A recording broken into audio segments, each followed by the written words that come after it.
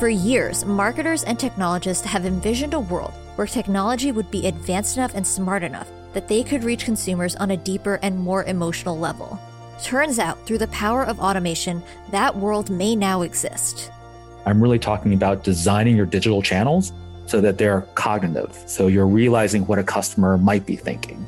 It's about being emotional. So you're reacting to what a customer might be feeling or thinking. Being compassionate. So you're responding to the customer situation with a genuine effort to help. So when we talk about implementing bots, it's not just about trying to impersonate a real life human being. You really shouldn't try to do that. But we're about creating these solutions around automation that's very much attuned to the customer's emotions, their motivations, their challenges that they're facing. Robots in the workplace are not new, but automation as a driver of empathy and not as just a way to accomplish repetitive tasks is a game-changing advancement. Virgil Wang, who you just heard from, is the Chief Digital Officer for HGS Digital, a company focused on making empathy a driving force behind the customer experience. Virgil joins IT Visionaries to discuss how artificial intelligence, machine learning, and intelligent automation are more than just buzzwords. In fact, they are actionable pieces of technology that can drive brand loyalty and create the optimal customer experience. Enjoy this episode. IT Visionaries is created by the team at Mission.org and brought to you by Salesforce Platform, the #1 cloud platform for digital transformation of every experience. Innovate fast, empower every employee, and scale with confidence from anywhere, with a customer at the center of everything you do. Learn more at salesforce.com/platform. Welcome, everyone, to another episode of IT Visionaries. Today, we have Virgil Wang. He is the Chief Digital Officer of HGS Digital, and he's also the former co-founder and CEO of Medical Avatar, a digital health company creating time travel simulations, which we're going to dive into as well. Virgil, welcome to the show. Thank you, Albert. Great to be here. Let's start with HGS Digital because it has a unique call to action when I go to its website and I say, you guys transform businesses into better CX innovators. CX, customer experience. It's a word that everyone likes to say. It's a little different when it comes to actually quantifying or describing your vision of CX. Tell me what HGS Digital does, what do you do for your clients, and your role in that. Yes, sure. I'm thrilled to be part of HGS as the Chief Digital Officer. I'm responsible for driving these digital transformation efforts precisely to achieve those objectives and that mellifluous sense of what we mean by great customer experiences and how that we can use these tools like artificial intelligence, data analytics, intelligent automation, the combination of bots and human brains to really make every interaction between the brand and the customer as optimal as possible. So the goal is to increase your customers' loyalty to your brand over your competitors and ultimately drive revenue. Yeah, let's dive right into a case, because one of the things that we often get confronted with in like agency talk or maybe at a higher level conversation is people use a lot of those words, AI, ML, bots, but what is it that we're actually doing is like some sharing the practical application of what your digital transformations have done. Practical application inside of a use case of a business will help our audience understand exactly, your influence and also HGS's influence in changing the business outcome. Sure. So I think one of the distinguishing factors of why I like working at HGS is we're really focused on what we call empathic digital customer experiences. And we see that as being more important than ever, given current circumstances. So leveraging these bots and conversational intelligence beyond just the buzzwords to actually meet the needs and the motivations and the behaviors of your customers is more crucial than ever. And when I say empathic digital customer experiences, I'm really talking about designing your digital channels so that they're cognitive. So you're realizing what a customer might be thinking. It's about being emotional. So you're reacting to what a customer might be feeling or thinking. Being compassionate. So you're responding to the customer situation with a genuine effort to help. So when we talk about implementing bots, it's not just about trying to impersonate a real life human being. You really shouldn't try to do that. But we're about creating these solutions around automation that's very much attuned to the customer's emotions, their motivations, their challenges that they're facing. The data analytics piece of it, I know that's talked about quite a bit. Yep. But just by looking at some of your top call drivers, you can really inform very clear dialogue flow designs. I've done this with a lot of our clients. So you can really anticipate these most common inquiries. So you're really identifying the best solution for a problem based on millions of interactions with other customers. So it's not big data making things less personalized. It's more personalized. This can make new customers feel like the system already knows what they want. And these sort of chatbots can really automate those repeatable, sometimes menial processes like placing orders or things of that sort. So your staff can really focus on other tasks. And hopefully they'll be less stressed when they do interact with customers.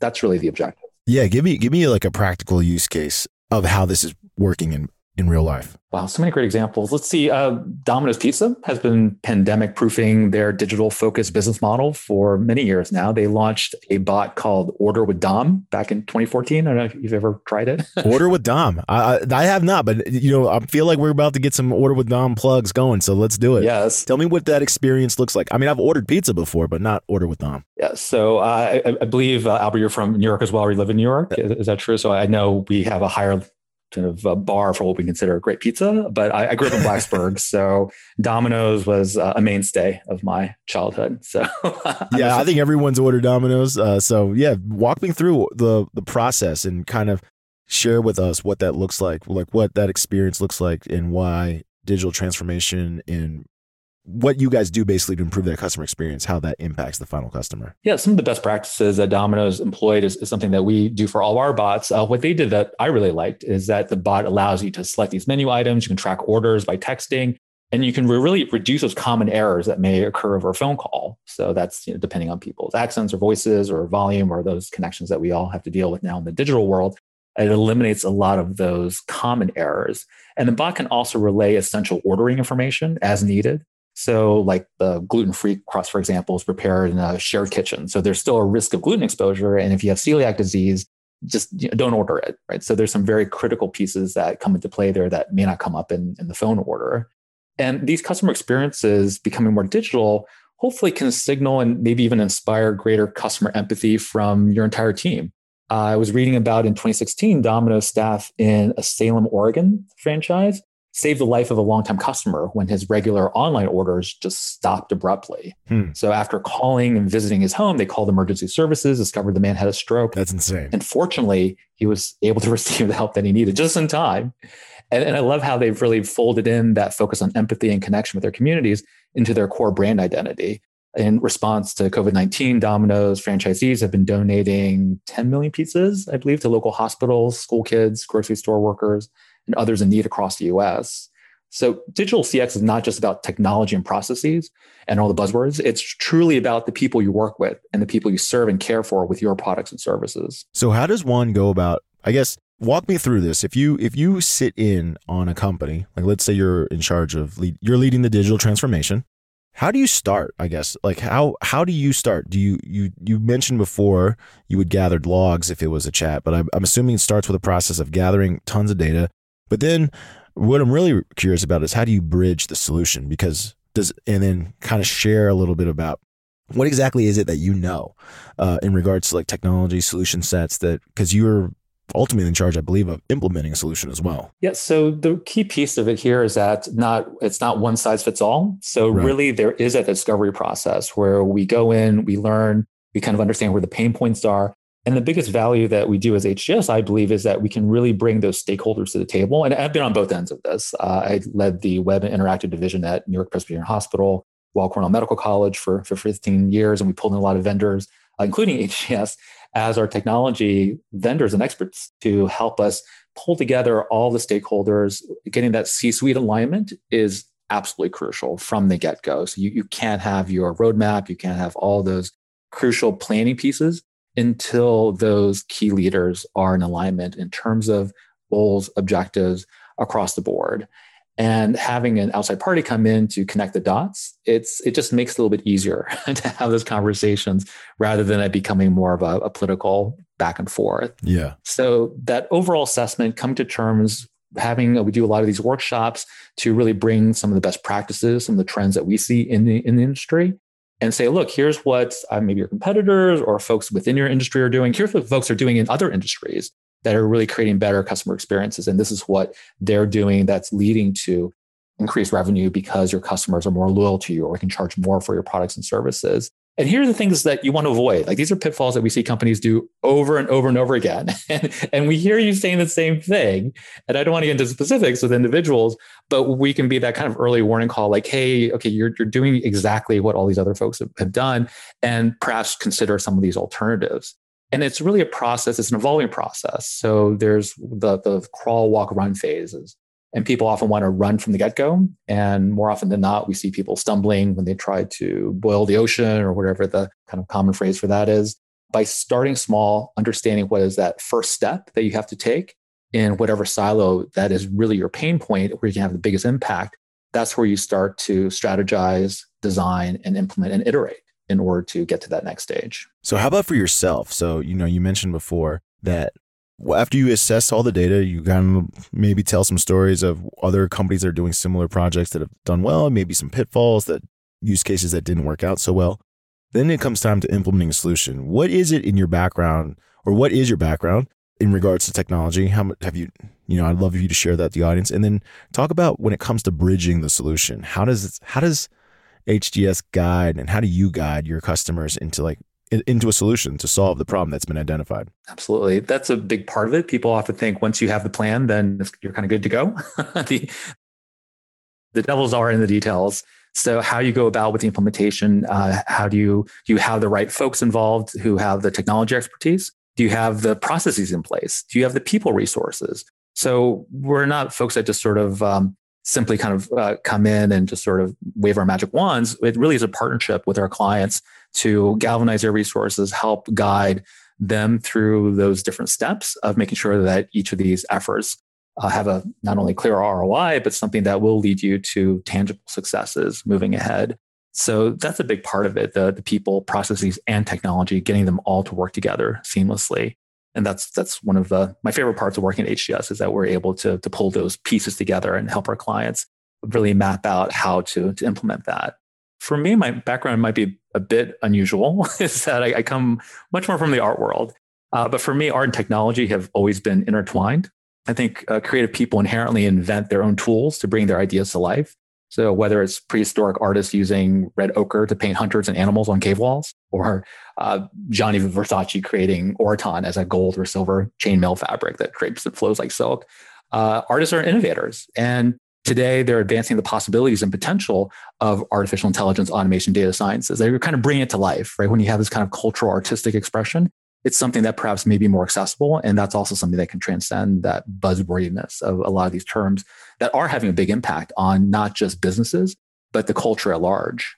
And all these technologies ultimately, I believe, should help us better understand the world, study problems, and envision better solutions. That's ultimately what HGS is. We're about providing these solutions to key business problems that are keeping businesses from being as successful as they can be. I went to art school because I love to draw, and drawing was always a cognitive process for me, meaning that I felt better able to see, process, and understand the world and the people in it by drawing. And my background was, I spent a year in school drawing and dissecting human cadavers at the University of Rome Medical School, purely with the intention of being able to paint living people more naturalistically by knowing the body inside and out. And immediately after school, I did a filmmaking residency where I used compositing techniques to layer and animate my anatomical drawings, paintings, and models on top of each other, as well as over my own body. So technology was a way for me to connect with this interior, invisible world inside all of us. And what's exciting about my work now is that technology isn't a means unto itself, but it could be a key tool in thinking about these mental models and these ways that we can help businesses be more successful by leveraging technology in a way that fits in with the way that human beings interact with them. So I'm trying to process what I just heard, right? You're saying that the actual ability, because of your art background, it sounds like you believe you see problems in a different light than maybe a pure technologist would. Is that accurate? I think so. My brother works at Carnegie Mellon and is this incredible technology genius. I'm very jealous of. He was back at Virginia Tech. He was online in like the 1980s, connected with a modem to the university's resources. So I wasn't quite purely technology for its own sake. I really believe that human connection to it. And oftentimes it sounds like a weird dichotomy that, technology people tend to think of as a way of dehumanizing our experiences. But what I love about bots isn't that, oh, I'm chatting with a bot and it seems like a person. To me, that's very uninteresting. Is that bots can really take some of those tasks, like with physicians who are dealing with having to enter an EMR data all the time, or they're expected to stay on top of every single article in their particular area of specialty across all these journals and be an expert and fully familiar with all that data. Those are things that algorithms are really good at identifying. These repeatable tasks like data entry, bots should really be doing that. So hopefully that will let the human beings focus on what human beings do good at, which is hopefully providing, in the case of healthcare, compassionate care to their patients and really focusing on those aspects of connecting with their patients and serving their needs better. So technology should be served in that purpose. And when we say automation, it's not about replacing people. It's about augmenting our ability to connect with our customers and do our jobs more effectively. So I got to ask you a question, right? Because this analogy was given to me a while ago, and I agree with it. And they said that if you ask an architect what should be built, they'll design you something beautiful. And if you ask a structural engineer what should be built, they'll give you a cube each time. So there's a huge split between what the structural engineer wants to build and the architect. So in a way, you're leading the forefront of these transformations. You're designing not only a functional tool, but probably something beautiful, I'm assuming, because you have an art background. Do you butt heads? Do you butt heads with the people that have to implement what you are helping design?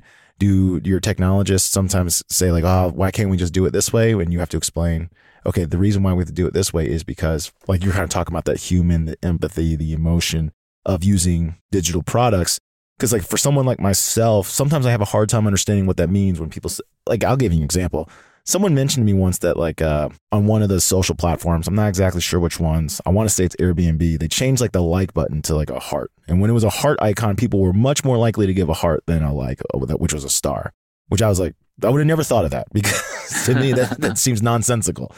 Talk to me about that like push and pull, because I'm sure HGS has no different from any other company where when a product or solution is designed, it's ultimately maybe, it doesn't always align with the people who have to implement its vision. So give me an understanding of how you explain your position, how you nurture these ideas so that they become built in the way you have portrayed it to a customer. Sure.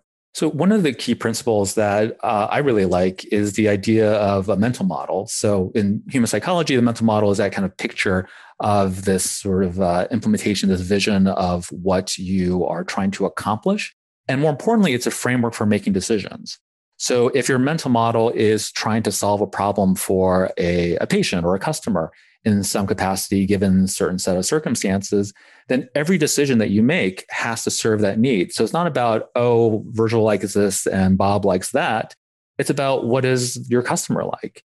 And that sounds very vague, but if you have a clear set of personas, you have a clear sense of the journey, you have a clear sense of the problems that they face at the different stages of the journey and what they're thinking and feeling and behaving, then that becomes a very easy way to kind of point to something that's a little bit more objective rather than it being sort of the personal preference of the implementer, or this is easier because the technology was designed this way and it was already built in this way. So it's easier just to hit a button and kind of let it go in this way, or the code is already completed in a certain fashion. It's that if that meets that need, if it meets that decision framework in a positive way, then that's what you go with.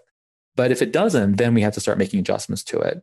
So it provides a bit of that focus. We've all been in a situation, I think, where there are too many cooks in the kitchen, or roles and responsibilities aren't clear, or other sort of disruptive elements causes a product or a service to not be as good as it could be. But at least if you're on that same page on what that objective is and who you're doing it for, you can remove yourself from the equation and really keep going to that model as a way of making sure that you stay aligned and you accomplish the goal that you want. It's very easy to get sidetracked. I could imagine. So tell me, one of the things that we always like talking with people that lead products or anyone in product side, I would call you in product side, is I'm always curious what you think other like what are your positive opinions, positive reviews, things that you admire?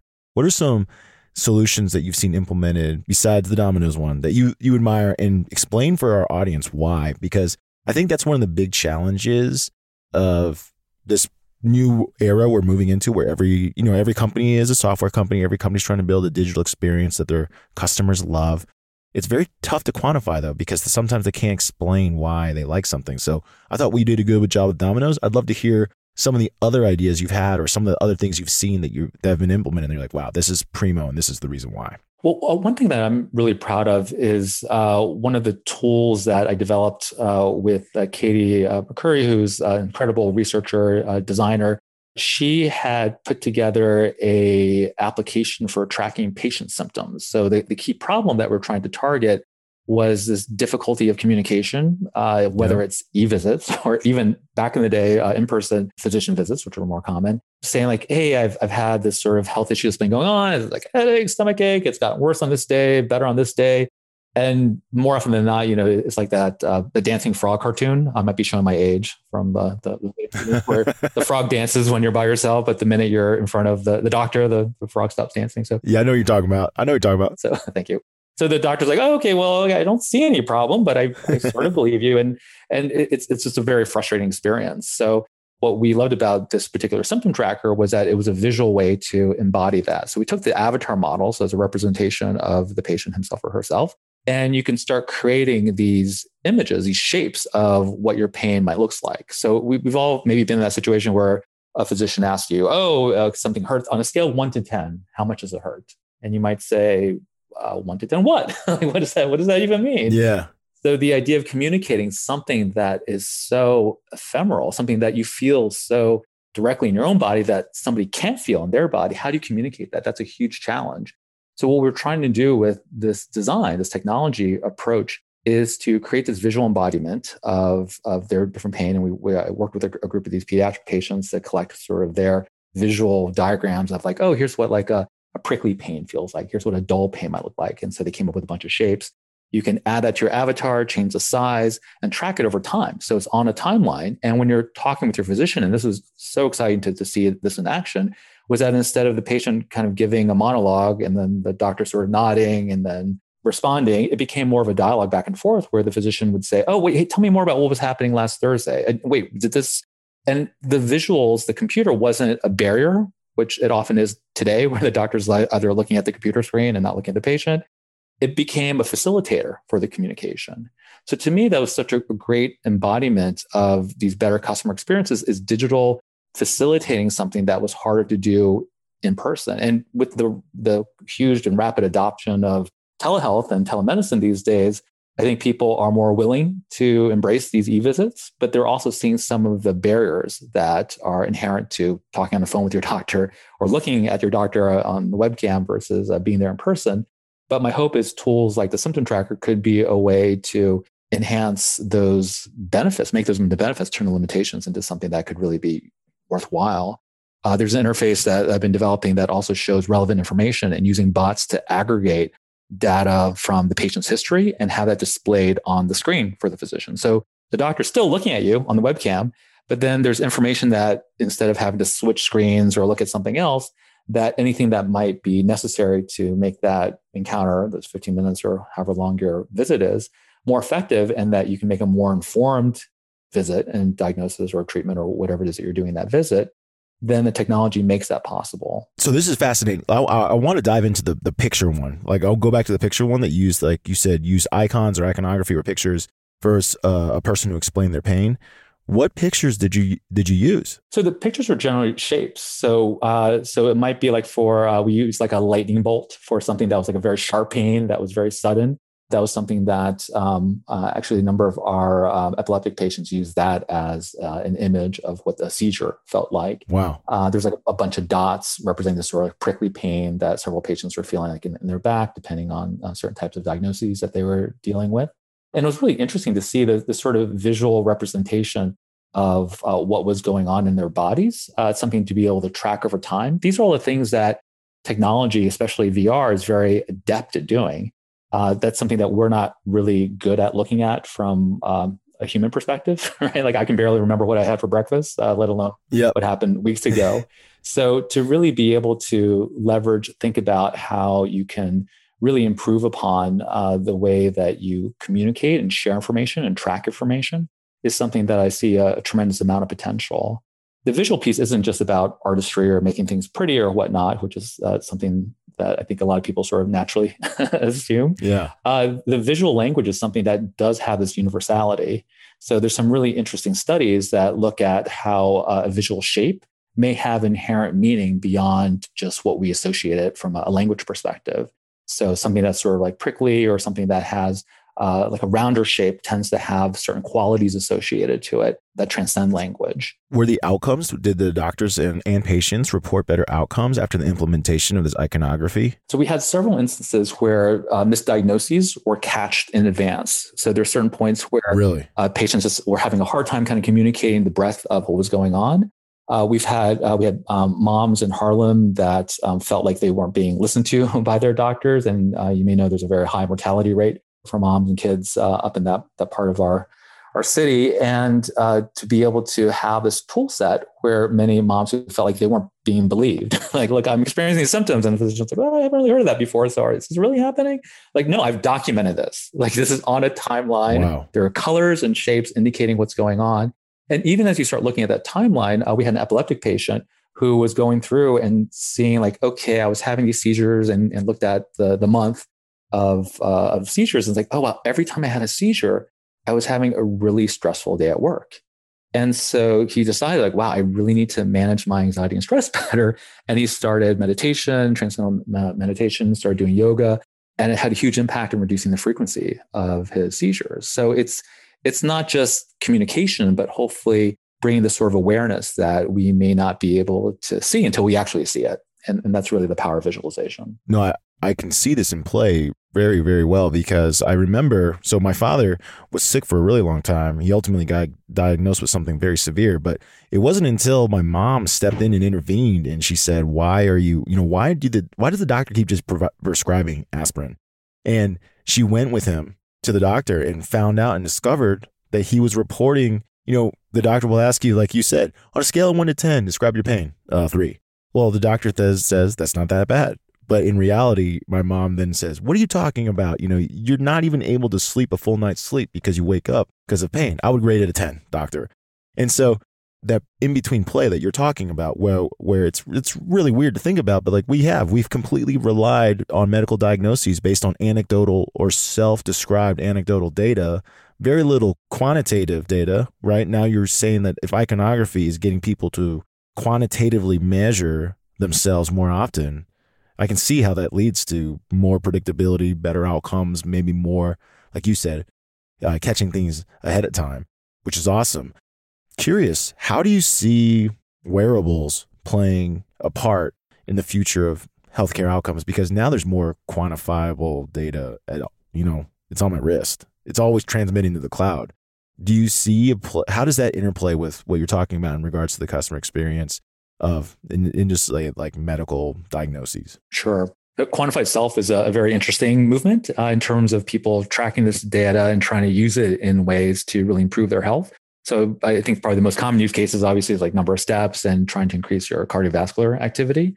The area that I find really interesting is using some of these tools to capture additional measurements and to engage patients by not just sort of inundating people with information, which these tools do have the risk of having.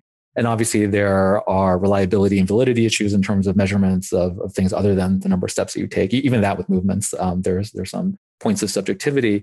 But as this technology continues to evolve, we're seeing quite a bit of really important traction around folks who are, say, diabetic and are tracking their glucose levels and are looking for easier ways to be able to look at that information and make better decisions regarding their stress management, their diet, their nutrition, because of whatever's going on in a real-time basis. So how do you really transform these points of data not only into knowledge, but into insights and hopefully wiser choices that you can make?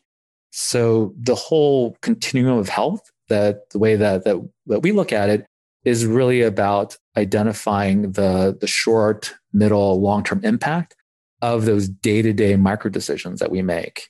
So the wearables can have a big impact if they can help inform you and help you make those better decisions day to day. One of the tools we developed at Medical Avatar was this visualization called the Healthy Selfie. Okay. And so it would do a scan of your body, kind of see yourself. And it was not just a model for connecting this type of wearable data, or also your EMR data or EHR data, But it was also a model for you to not just gauge your health transformation by how much you weigh or by your glucose levels or A1C levels or whatever that might be, but a visual picture of yourself that you can use as a record that became powerful for a lot of people. So whether it's somebody who's a fitness enthusiast looking to get healthier or trying to lose weight or whatnot, we had this one participant who was saying, yeah, I wasn't losing any pounds. I'm overweight. But when I looked at my healthy self, I could see changes on my body. So I was motivated. I felt that stronger sense of self-efficacy that I believe I can do this because I'm seeing those changes.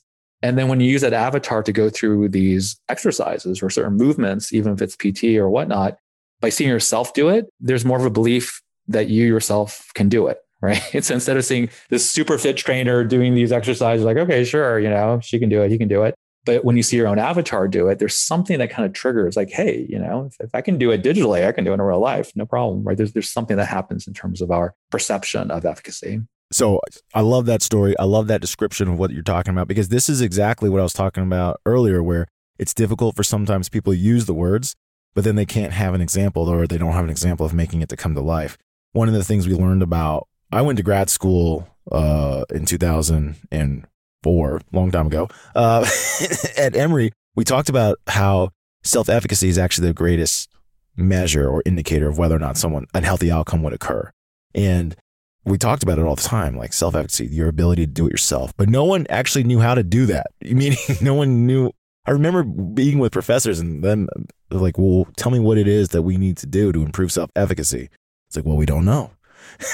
And so hearing you talk about, using avatars, using virtual reality or AR to show or demonstrate that is a great example of how technology actually proves like this concept of improving self-efficacy, which leads to a higher health outcome. Curiously, you've written or you've been quoted on technologies beyond health too, beyond customer service. You wrote this article, or you're quoting this article about TikTok acquisitions. Do you also focus on the marketing side of technology platforms or social platforms? I'm curious where your studies actually, I guess, where do you study? It seems like you study a broad array of topics, but I'd love to hear all the things that you observe, read, try to understand to better build digital products. Sure. I do a lot in healthcare, but I am interested in these other industries in terms of any sort of human technology interaction. So to me, that's really the central focus. And when you look at this sort of technology like TikTok, which we think of as a very goofy platform that people are using, I think a lot of folks were wondering like, well, why is Walmart so interested in TikTok? But it's actually very much in alignment with what we see as emerging social commerce and social centric trends in retail and a lot of other B2C industries and C2C industries as well. The implication here is that businesses really need to position their social media strategy as part of this overall customer experience that we're talking about. So social media isn't just about the ads or campaigns or public relations. We see now customers are expecting brands on social media to fulfill very specific needs at every stage of the customer journey. So it's not social media anymore for companies. We really have to think about a social contact center providing social care to our customers. In terms of specific examples, I'm trying to think like Chipotle, Levi's, HP. There are a bunch of retailers who jumped on the TikTok bandwagon. They're really doing mostly brand building, I think, at this point. They're not really providing any substantive social care yet. But we think this really needs to happen quickly. And we are seeing a lot of early cases of huge risks to your brand when you purely focus on just, put your name out there. Yeah. There was a skincare company. I'm not going to name them. They earned $1 million apparently in 6 months from one viral TikTok video. So it's like the dream come true for all of us, who've been involved in startups and such. But one user had a really bad reaction, a really adverse skin reaction, and the brand didn't really respond adequately. It was just sort of focusing on promo stuff and not really dealing with the problem. And last I checked, the negative story is still at the top of the Google News results for this particular product. So on social and in every channel, I really advocate for companies to not only focus on protecting their brands, so mitigating these kinds of problems and amplifying the success stories, but they have to constantly plan, implement, and iterate some really truly empathetic digital customer experiences. Yeah, social is always a dangerous place, right? Because it's going to either amplify. It's either going to amplify your positive experience or, like you just suggested, the negative. So definitely I always recommend clients not to get involved unless they know where they have a high confidence interval that they're going to get positive outcomes. Or it may be a positive outcome is no outcome, but certainly not a negative. No one wants the negative outcome. Tell me about, so you mentioned before you're studying different platforms, solutions. How about like in your personal life, personal products that you use? What are some personal products you use that you think are like game changing, and explain why? You're putting me on the spot here, Albert. Let me think about that. Are you thinking like physical products or software products? It can be either or, because you kind of go through the way you describe the way art meets technology, the way it meets experience to make things easier in your life, to improve outcomes. I didn't know if there were any particular products you thought were doing an exceptional job. I'll give you an example. I got one of those I didn't get one. My brother got one, a smart fridge. He told me how like it was going to make his life better, but I didn't think so. And then one day it like broke, and I saw the maintenance bill on it. I was like, that cannot possibly make your life better. That had to make it worse.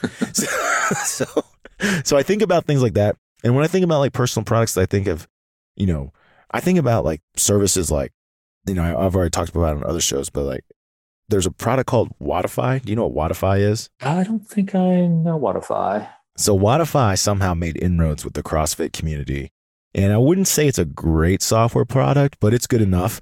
Wodify has created the ability to track all your workouts and also let you know that you got a personal record, and then it's, uses a star to signal that a personal record's occurred. And then also people in the community can engage with it as well.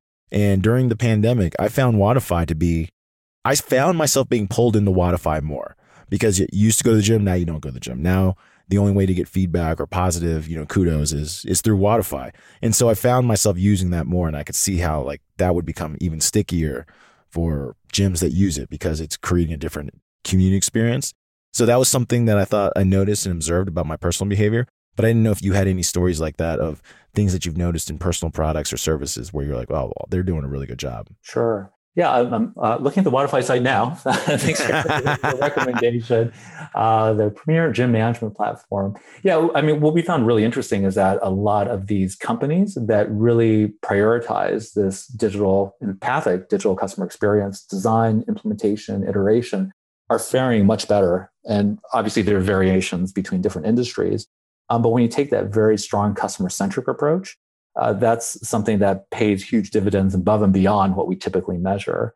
So from what I can see with Wodify, it seems like they're sort of on the right track in terms of addressing a very key problem and then doing it in a way that's been adaptable given to this new normal that we're living in, which obviously gyms have been severely impacted due to the pandemic. We see that across the board, folks who are able to really not just pivot, but have thought from the start exactly what we've been talking about, understanding who their customers are, what journeys they're experiencing, and how to best serve them at every stage. And it's different. I got to, Virgil, just talking to you, I got to, sorry to interrupt. I think you've just unlocked the next multi-billion-dollar idea. You ready? Sure. Stripe for communities. So, Stripe made it easy to integrate payments into any application you were developing. Mm-hmm. Someone needs to do that for communities so that all these different software makers don't have to make and invest all their community technology. Great. I'm happy to be an equity partner with you, Albert, on this. And my lawyers will be in touch, and we can figure out something very equitable for all parties. I'm telling you right there, that's it right there. Like developing community tools so that it can be plugged into every single software application or software. Well, typically even like physical products now all have services, right? Peloton led the way, but you're going to see it, I think, with refrigerators, scales, anything that you use is going to have probably like a community aspect. I can see a future where like even glitter, like you buy glitter or crayons from Crayola and be like, hey, do you want to be part of the Crayola community where it's like constantly coloring sheets and things like that where you can download and draw and color? That's going to happen, right? You mentioned before this sense of community. There it is. Whoever makes the Stripe of communities, that's it. That's the company. Talk to me and Virgil. We want to cut. I'm working on my patent right now for this. And this broadcast will be the copyright notifications. That's it. First to market. We're first to market. If we launch this is a dated recording. If no one's talking about this before us, it's ours. We have it on record. One of the best uses of Stripe that I've seen, I worked with a hospital that we worked with their philanthropy department. and created this giant touchscreen. So this is common to a lot of the cases that Stripe has advertised. And it's a video promoting the prenatal unit and some of the intensive care services that are offered by the hospital. And so when you swipe your credit card, you're cutting the umbilical cord of this digital video of this baby and kind of bringing them out to the world. And you're seeing that kind of care. And through this digital visualization, you're seeing how your donation from that swipe, from cutting that umbilical cord, is affecting that child's life in a positive way. Oh, that's awesome. And it's that sort of visualization, that sort of future time travel piece, which is something I'm very interested in. And one of the key reasons I'm drawn to digital is that it enables us to imagine the possible futures ahead of us rather than being predestined to something that we don't plan for or anticipate. And it really brought to life and created this level of engagement, this sort of emotional connection, precisely to the sense of community that you're describing, but even more so to that act of giving and what that action can really result in. So the more we can create those visualizations, the more we can paint a picture of that better future and help customers understand what the potential of these products and services that companies are offering them, the bigger your advantage is going to be in the marketplace. So that's something that I'm personally very excited about. Oh, I could see that 100%. Like if I was in the hospital, and I see that and I donate my money and it tells me who's being the beneficiary, how much it's going to help them. I mean, that goes a long way versus like, here's your receipt. It's tax deductible. It's not quite as, like you said, it's not quite nearly as emotional. And to actually kind of answer your question, because I'm trying to give you a more interesting answer than like, oh, I love my Mac or, my iPhone is really helpful that I use every day. I teach a virtual reality class and I'm a big fan of Metaverse. I think it's still in need of additional maturation, but it's a great tool. Any of these kind of low code tools. Okay. I'm a fan of just in terms of making the technology, the ability to leverage these platforms more accessible to more people. So I think Metaverse does an incredible job of making AR, augmented reality, very easily controlled and to even start teaching some of the principles of programming. Because I see a lot of even the graduate students I work with very intimidated by like, oh my God, I've got to learn C++ or Java or any of these programming languages. By sort of removing that and understanding the principles of declarative actions, of really understanding this logical flow of how one screen moves to another, you're understanding the basic foundational ideas of programming, right? Object-oriented programming. And it's something that I really kind of appreciated the way they've tackled that as a pure web interface. I also teach Unity, which I love just as a platform to create these virtual worlds. So much of what I do is about trying to envision that better future. And the reason that I love virtual reality is not just because I can use a nice pun where I have a website called virtualreality.com. It's a way for me to kind of take my overactive imagination and see how things sort of play out in this virtual space. So whether it's scenario mapping, whether it's that mental model that I mentioned of where a company, an organization, a product, a service, an individual can go to and what that might look like. A tool like Unity, which is a pretty dense application, but it's extremely powerful in terms of bringing that idea to life. So for me, any sort of technology that can really empower individuals to do something that they otherwise would have severe challenges in accomplishing, to me, that's a huge win. And we often can take a very patronizing view of our customers, like, oh, they don't get this, or customers always have these problems. And you get that sort of common frustration. I think if we respect our customers, understand their needs in this very kind of equitable, sort of direct way, that we can really figure out better ways to empower them and use our products and services in a way that really allows them to be creative and do things that they never imagined. And that to me really is the point that we want to all reach in some capacity. The only reason why I'm bearish, and I'm not really that bearish on virtual reality, is why are the glasses still so big? It seems they're ridiculous. When Virgil, tell me when the glasses are going to get smaller. Apple's working on it, right? They're you've probably seen some of the social media videos of like people falling over, running into furniture, or falling over things from giant headsets. I went to a VR experience once. I thought it was awesome. Don't get me wrong. I've seen some of the applications. For example, teaching people. You mentioned before you dissect cadavers, but imagine having access to unlimited cadavers virtually, right? Being able to practice your craft over and over again.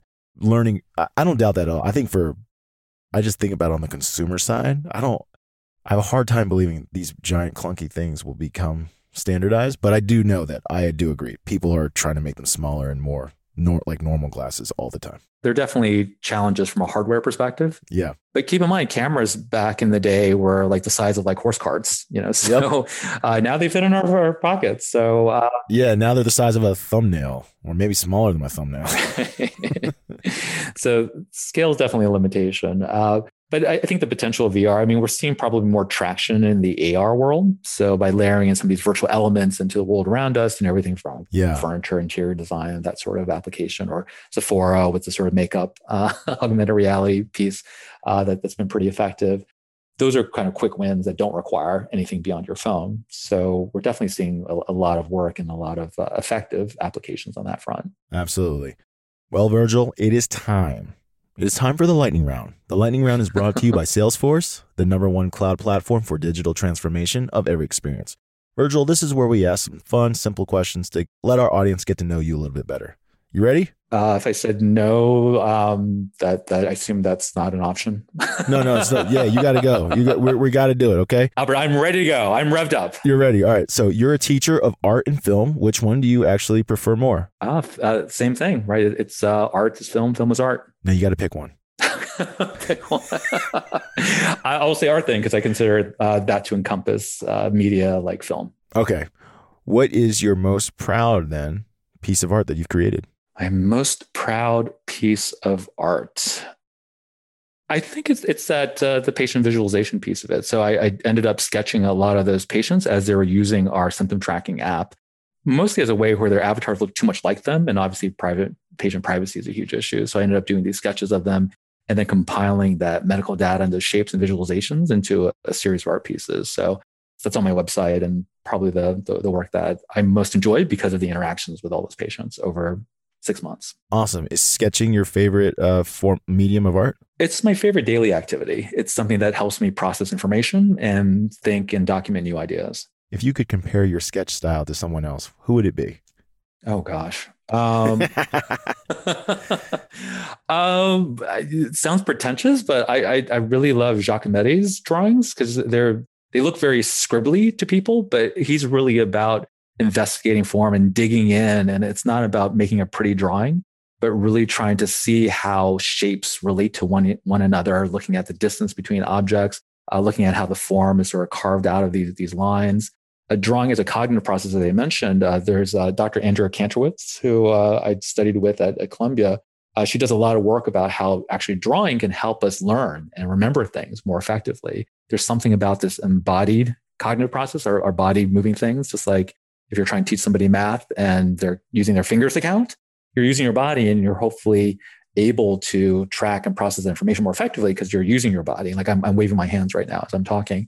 So drawing is an extension of that. And for me, that's been a very effective way for me to navigate all the stuff going through my head. All right. You're making me feel smart now because I actually do that myself. Although I wouldn't call what I do drawings. It's basically just a bunch of blocks and arrows, but it does help me think and conceptualize what it is I'm talking about.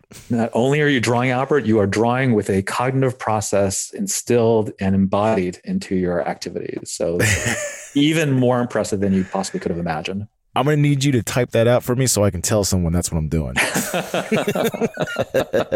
You got it. So you've been working we've all been working from home for a little bit now. What's been your favorite aspect of work from home? I definitely like the flexibility. So for me, I'm always kind of immersed in the digital world as it is. But I really like the ability to set my own hours for the most part. And to be able to find those kind of times of productivity, the times to kind of interact with individuals, and also to figure out the best ways to leverage the virtual platforms to communicate and connect with the individuals that I need to connect with more effectively. So whether that's work-wise or even socially, I think there's a lot of potential with these tools that we haven't even unlocked yet in terms of how we connect to one another. So to me, this is a great opportunity, despite circumstances, to figure out how we can better use technologies ultimately to connect and strengthen our communities. All right. One last one. What is the best advice someone has ever given you? What other people think of you is none of your business. Really? Tell me how you put that in play. Well, so much of what one can kind of preoccupy themselves with is sort of the perception of others. So yes, obviously we want customers to be happy. We want people we work with to be happy with the work that you're doing. But ultimately, you have to really define what is your points of integrity for the decisions that you're making and what you're doing. And the influences that you draw from other people should be influences in terms of answering or putting context around some of these kind of key questions that you have, and that there are certain types of influences that can have a very negative impact on your ability to do what hopefully is good in the world. So for me, that's been effective through a lot of the work that I've done, where you get very positive responses sometimes, and sometimes you get very negative responses. So by kind of not fixating on what people think of you in sort of a negative way as a way of kind of diminishing your effort and energy to do better, by sort of removing yourself from that, hopefully you can take that criticism, learn from it, and continue to improve. Wise words. Virgil, thank you for joining us today on IT Visionaries. Thank you for sharing your perspective on how digital and art intersect. And I hope you had a good time. And thank you for sharing all of your wisdom, knowledge, and expertise. Thanks so much. IT Visionaries is created by the team at Mission.org and brought to you by the Salesforce Customer 360 platform, the #1 cloud platform for digital transformation of every experience. Build connected experience, empower every employee, and deliver continuous innovation with the customer at the center of everything you do. Learn more at salesforce.com/platform.